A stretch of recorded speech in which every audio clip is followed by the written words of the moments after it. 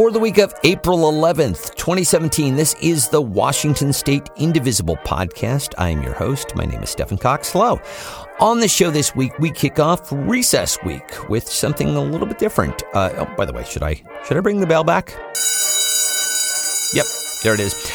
We begin this week's show with a presentation from a member of Indivisible Washington's 8th District about best practices at a rally or picketing event. And then we talk with David McDevitt, who is a Democrat running for Congress in Washington's 3rd District. And as per usual, we have our dose of good news, followed by our weekly call to action.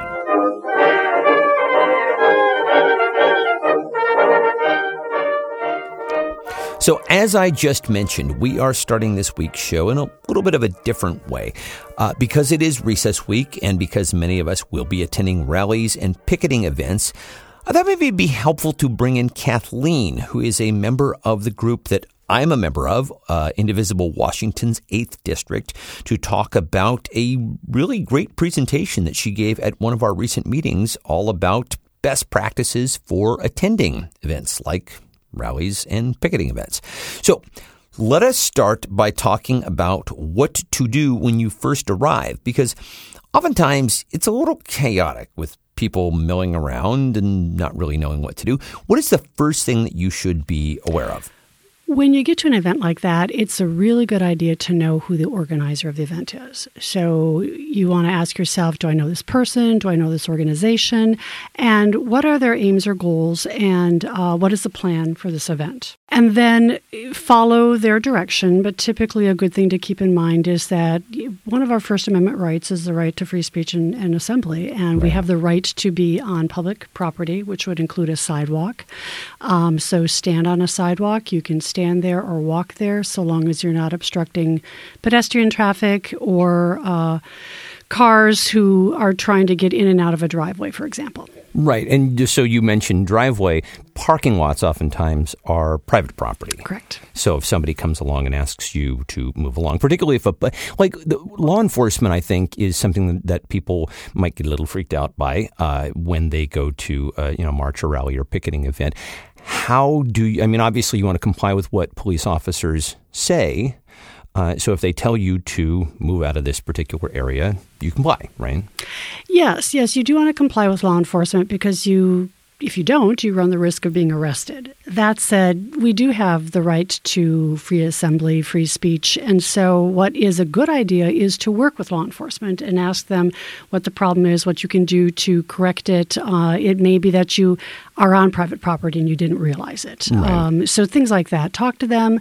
The ACLU has a very nice pocket wallet guide that gives you very succinctly information that is good to know, and you can pull that out, have it with you, pull it out, and consult with the officer to find out what the problem is and how you can correct it. Ultimately, though, if they tell you that you have to disperse or move to another spot, that's what you should do, in my view. Yeah.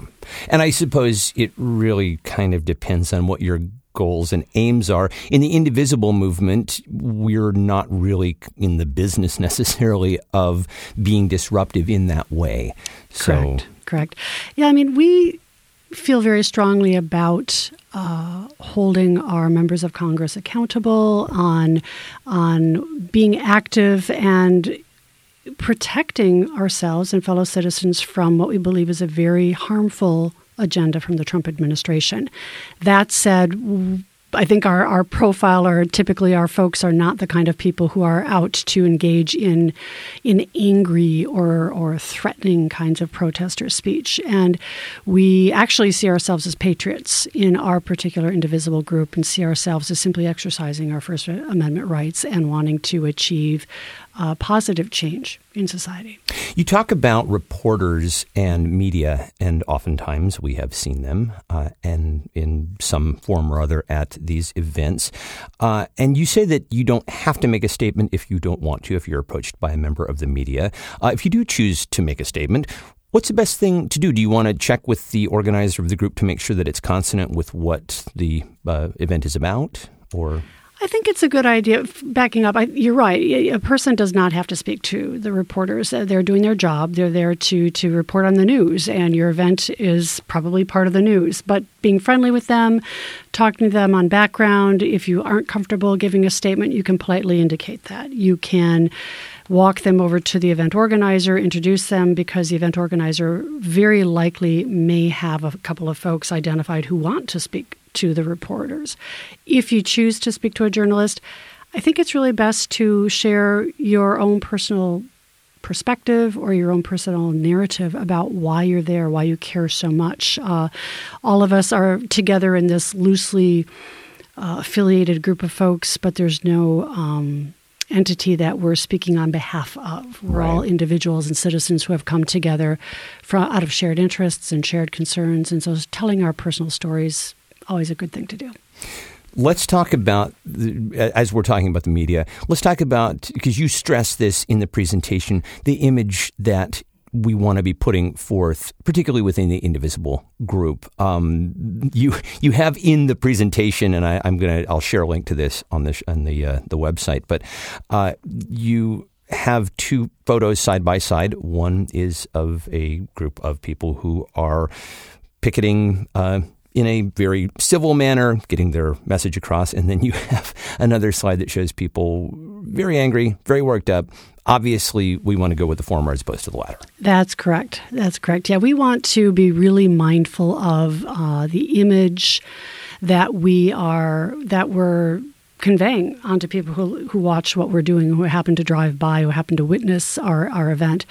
We are trying to bring attention to the issues and not to an event that could be seen as threatening, where people are using potentially, vile language or threatening posture, getting very angry, fists in the air, that sort of thing.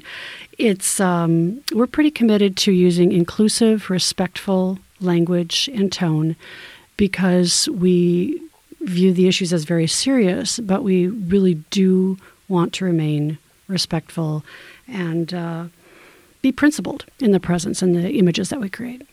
Let's talk about emotions at events like this. You talk about avoiding confrontations. Obviously, people are moved to get involved with activism because they're upset about what's happening, so emotions can run very high.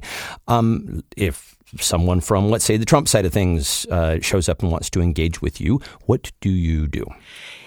It's important to realize that there are emotions all across the spectrum and that there are going to be people who disagree with us. There may be counter-protesters. There may be people driving by who are angry and let loose an obscene gesture. It's really important to not respond in kind. It's important to remain calm, can remain with that principled presence that we're aiming for. And if that involves having to stop and take a few deep breaths and calm yourself down in the face of anger or provocation, that's what you should do. You never want to respond in kind. If necessary, you walk away from the person. If they're actually there on the sidewalk with you, if you're holding a sign, you want to hold that sign in a way that isn't viewed as a physical obstruction or as in a threatening way. It's even a good idea to not stand face to face with the person, because that can be viewed as a threatening, aggressive stance. Turn your body slightly at an angle so that you're not facing directly into that person, looking them in the eyes. Those are all techniques that you can use to hopefully de-escalate what could be an emotional, charged situation. But ultimately, if it gets to it, move farther down the sidewalk, walk away from the aggression. I think something else to keep in mind is the fact that, and this is just sort of the nature of the beast, the media will be drawn to things like that. And so if there is a confrontation, the cameras are going to come, and that's going to be what leads. And so it's important to keep that in mind, right? Right. And imagine an image where you are there on the street, you have your sign perhaps, and you are confronted by someone who's very angry and literally yelling in your face. And if you remain impassive and calm and respectful, or if you walk away calmly, and cede that space, because that is a space you don't want to be in that violent, angry space, that creates a pretty powerful image. There have also been reports of people being planted in events who are there to stir things up and make an event look violent or out of control. What's a good strategy for if you encounter somebody like that who clearly seems to be there to just kind of, stir things up? One thing you can do is go talk to the event coordinator, and assuming you know who that person is, and explain what's going on. If it's a large event, they may not know what's going on. If you feel threatened or in any way aggressed and law enforcement is there, talk to law enforcement. If it gets to that point and there's no law enforcement there, you can certainly contact law enforcement. We do have the right to be utilizing our free speech rights. And if someone is threatening you or engaging in something that feels threatening or is aggressive, you also have the right to protect yourself in a way, not in an aggressive way, but in a way that will alert the authorities to the situation. Hopefully, just seeing you phone the police will de-escalate and the person might back off. But yeah, you have to be prepared for someone to be there, either truly as someone who disagrees with you or as someone who's a plant, so to speak, who's there to stir it up. I'll just close on this because I think that this is something that a lot of people are feeling but may not even want to talk about, and that's just nerves. Going to an event like this, or some sort of activist event for the first time, you don't really know what to expect. It can be nerve-wracking. And so, what would you say to somebody who is going to go to an event for the very first time, who's kind of feeling nervous about it? It's funny because I went on the Women's March and I was with 4 women who had never, ever done something like that before. And so that buddy system often is a really good one. Go with somebody whether they've done that sort of thing or not before. It's good to be there with a buddy or with a couple friends. If you go alone, because sometimes we do that, we're just drawn to the event and to the issue. Talk to people. Get to know them. Walk with them. Picket with them. And keep in mind that you are there for a reason. Think about the issues that spoke to you, that drove you to be at that place, at that time, on that day.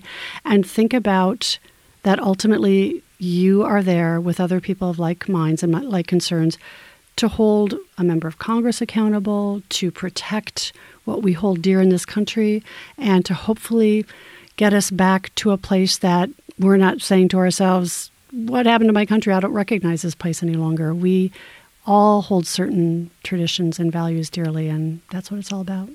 Perfect place to leave it. Thanks so much. Thank you.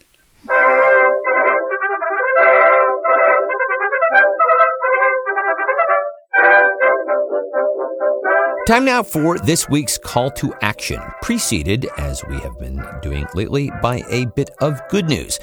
First, let's start with some good news for journalism.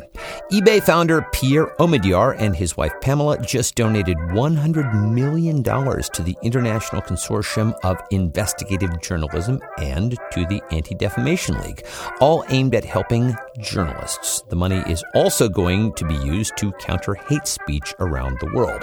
So, hey, remember those original Planet of the Apes action figures complete with the tree fort set you couldn't live without when you found them on eBay? Well, part of the money that you paid for that is now going toward a good cause. And by you, I mean me.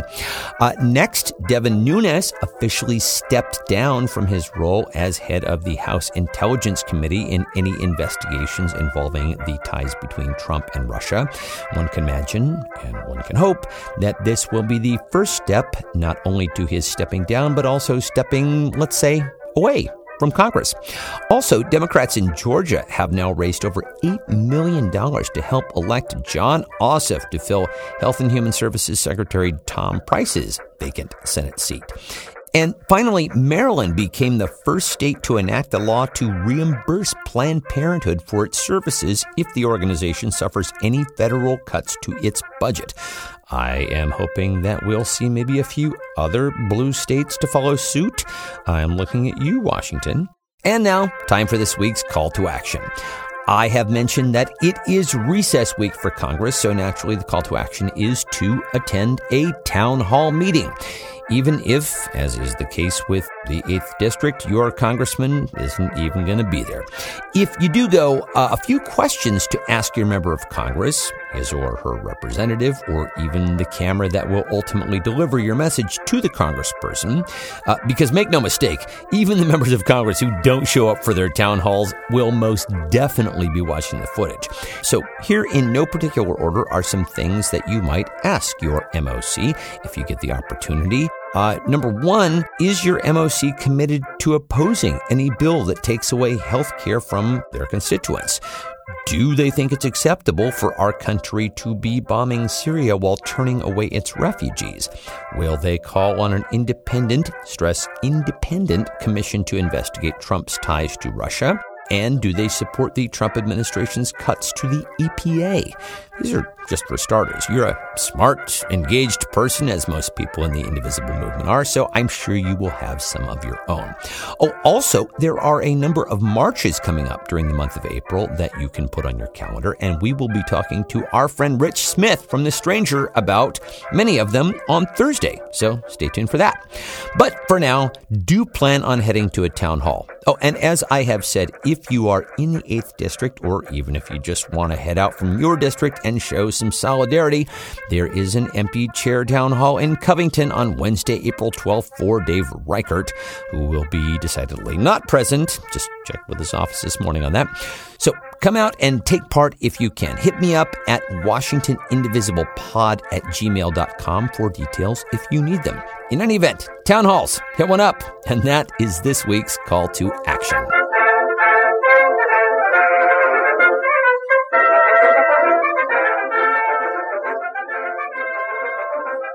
My guest this week is David McDevitt. David is a Democratic candidate in the congressional race against Jamie Herrera Butler in Washington's 3rd District, an area that includes Olympia as well as points south and west. I started our discussion by bringing up something that McDevitt mentions on his campaign website, which is to say that he is not a career politician, he is a statesman.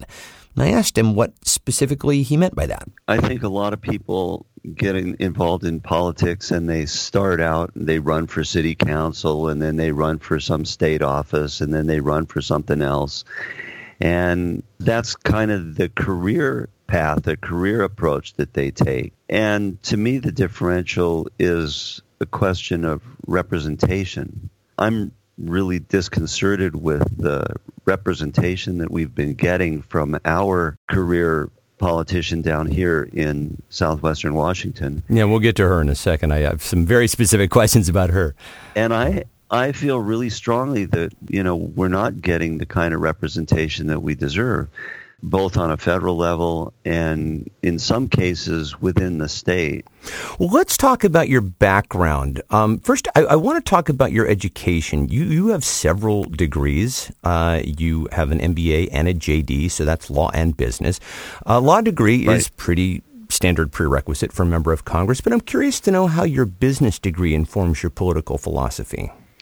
Well, when I went to business school, one of the key elements of being in business school was talking about business ethics. And associated with that was this notion of social responsibility.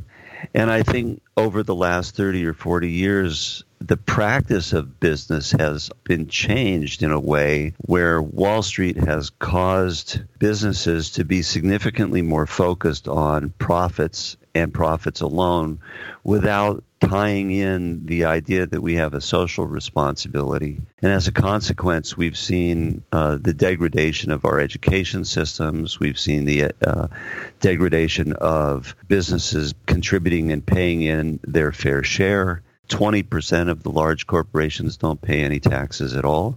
So the way I think about it is kind of that progressive idea that, it's really a great thing that we have an opportunity to make and earn more, but going along with that promise of being able to make more is the responsibility or the duty to pay in a fair share, maybe even a greater portion, because it makes our society function much better. Right. And we've gotten away from that. I want to discuss the politics that are specific to your district at Washington's 3rd. Washington's 3rd went for Trump in 2016, 49-42, but they went for Obama in 2008, 52-46. So technically that makes it a swing district. It has had Democrats hold that seat, the representative seat, in the past, but it's fairly blue collar once you get outside of Olympia, yeah? Well, yeah, it is actually. The incomes in southwestern Washington are in the $40,000 to $50,000 range at the median. And I think the district, though, between 2008 and 2016, 2016 has really changed. For one thing, in 2011, there was a redistricting that took place as a function of the 2010 census.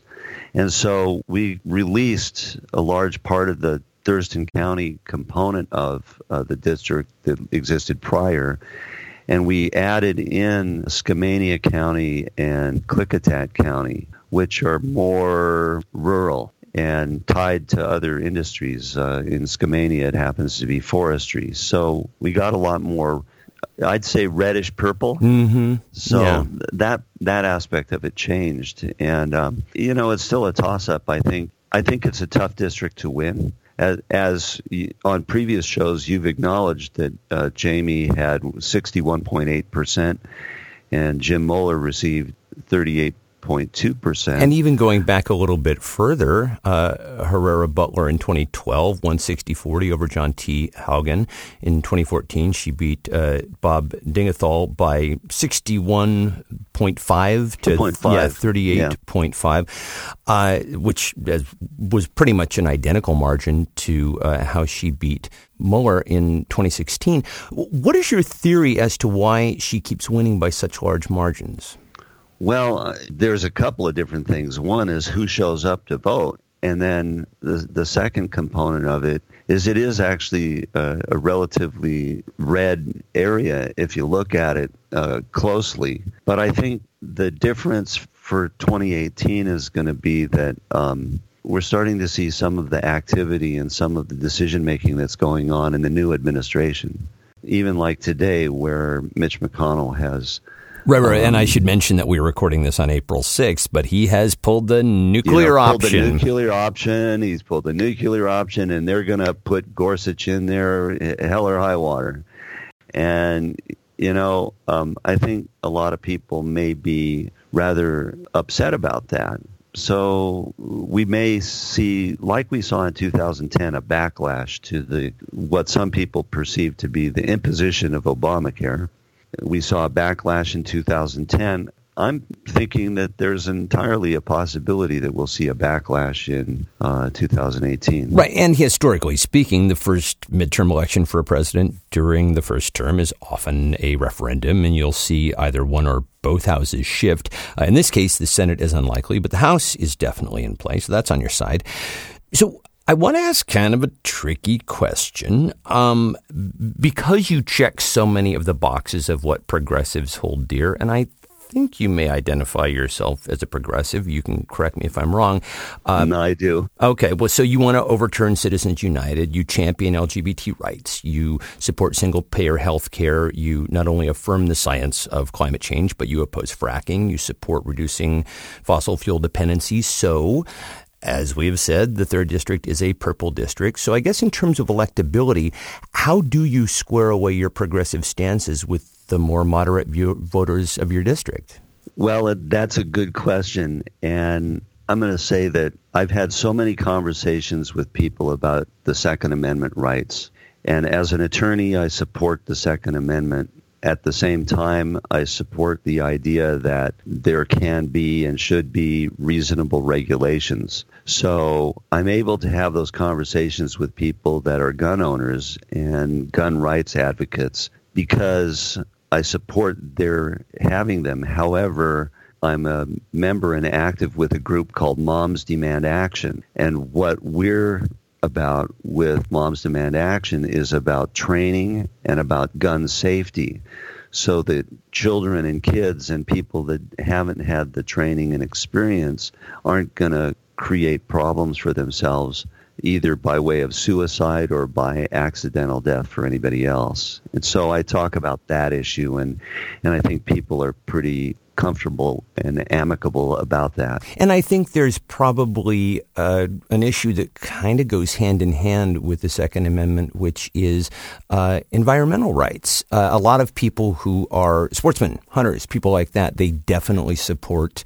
environmental rights. And so I figure that's probably an area that sort of dovetails with that, yeah? Sure it is. And on the environmental issue, I'm opposed to things like the coal trains and the oil trains and the methanol plant, that all of which are happening down here. And I'm opposed to them because I'm concerned about the health and well-being of the people that live in these areas. The fossil fuel industry has been really good about targeting communities that have economic challenges as places they want to bring their industry to. But the loss of health is probably weighs heavier for me. What, and I'm just going to claim ignorance here, what are the employment statistics like for the 3rd District?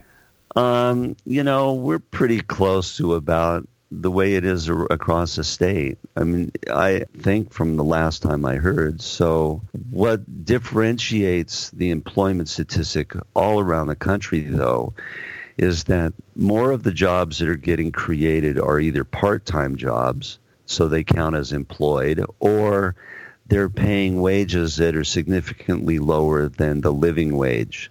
So our fight is really about trying to get living wages for more people and couple that with rising rents. And in Clark County, the rents are going up faster than pretty much anywhere else in the nation.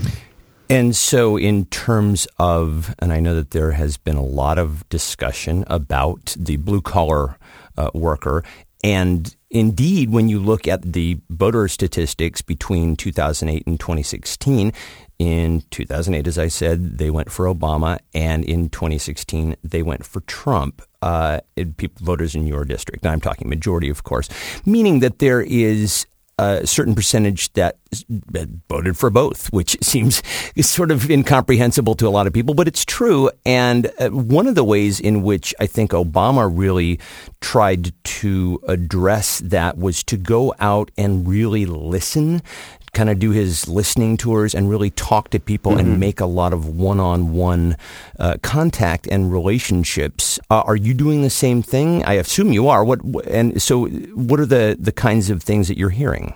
Well, I've always I've been doing this for the last 2 years, and I've made a concerted effort to go to every single one of the counties, to a variety of meetings, whether they're Democratic Central Committee kinds of meetings or move-on meetings or indivisible meetings or progressive meetings. And I try to meet as many folks as I can, and I ask them about what's going on there. And just to give you an example, last cycle I was out in South Bend and Raymond, and I visited the plant where they process and handle all of the oysters and clams. Okay.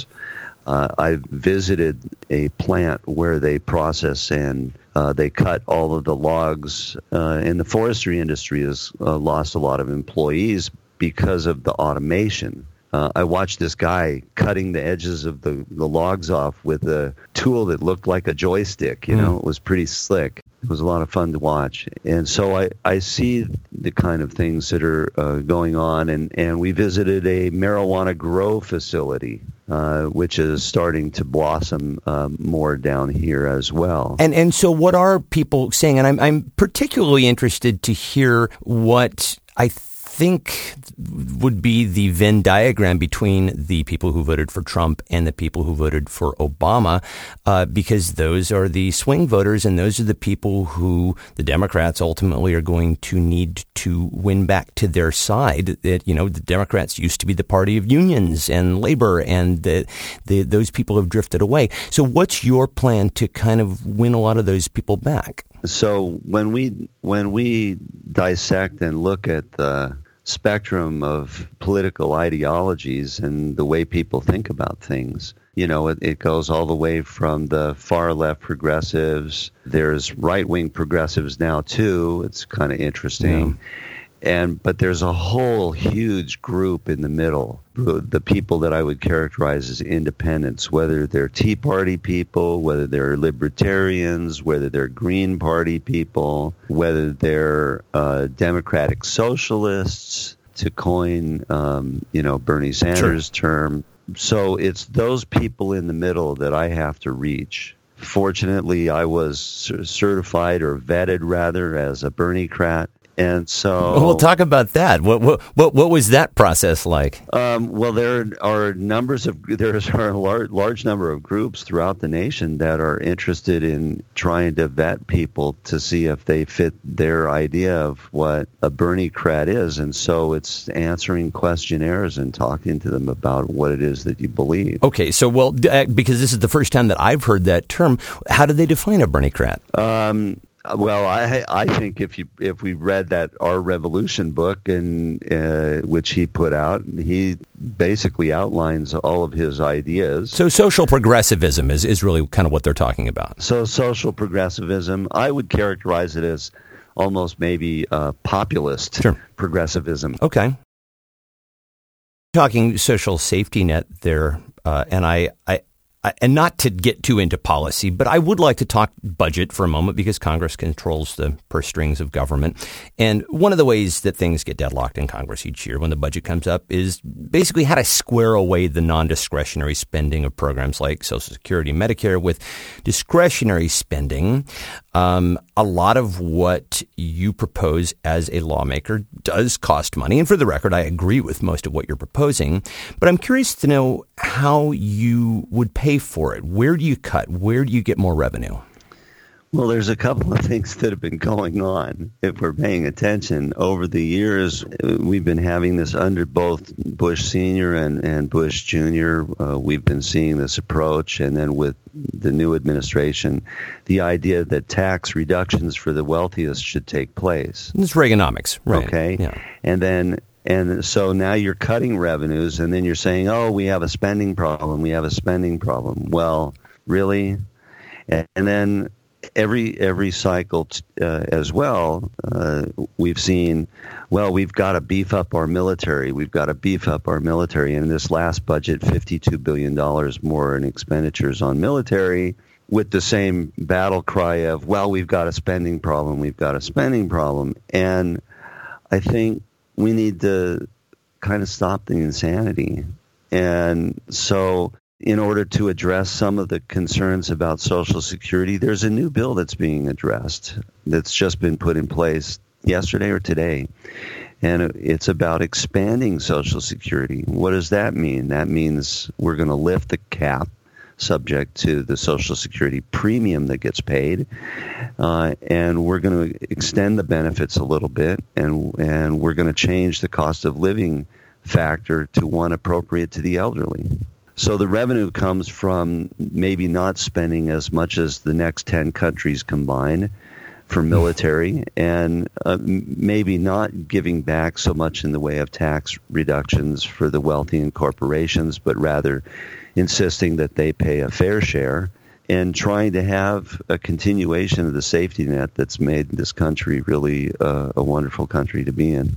I want to talk about the Indivisible movement because that's what this program is here to talk about, ultimately. You reference the Indivisible movement on your Facebook page, and you have actually even kindly shared links to this program. Thank you. What are your feelings about the Indivisible movement? Well, with the election in November and the activity that's gone on between December, January, February, a lot more people have been wanting to get involved in some kind of way to protest some of the concerns they have about what the current administration is doing. And it's bringing in a significant number of people that are independents, even people that are left-leaning on the right wing or centrists on the right wing. Bringing them in and bringing in the independents and bringing in Democrats or the Bernie-crats that felt slighted by the party. And so I think the Indivisible movement is really about we the people. And that's the first three words of the Constitution. We the people. We're the ones that make the decisions. We have to contribute. We have to participate. And so this idea that the Indivisible movement is taking hold, and it's been monumental, is that it's not necessarily about party politics, that being, Republican or Democrat, but rather something more welcoming and something more cohesive for all of us. The 2018 election is likely going to be one of the possibly the most critical of our lifetimes. Any last thoughts that you would like to leave us on as to how you'd like to see things change? I really got into this because I want to help as many people as I possibly can. And if I'm elected, I hope to be able to accomplish some of that. People here aren't represented as well as they could be, and I would spend a lot more time and effort trying to accomplish representing the people and what their needs are. Well, David McDevitt, thank you so much for coming on the program, man. Hey, thank you. I appreciate your time, and I'm fully supportive of your efforts. I'll continue to put the word out that you're putting out good material for everyone to see. Well, thank you so much, and good luck with the campaign, man. You bet. We'll probably talk again, I suspect. We've got a year and a half before the end of this, so... Yeah, it's a long trek. Take your vitamins. You bet it is. All right. Hey, thanks, Steph. And that is it for this week's Washington State Indivisible podcast. One last time, if you are in District 8 or nearby and you would like to make it out to the Reichert Empty Chair Town Hall, hit me up for info at WashingtonIndivisiblePod@gmail.com. Again, that is WashingtonIndivisiblePod@gmail.com. That, of course, is the email address that you can use to get in touch with any questions or comments, and I very much hope you do. The Washington State Indivisible podcast is a production of Get Creative Inc. Thank you again to our guest, David McDevitt, and thank you, as always, for listening. We'll talk to you guys next time. Bye.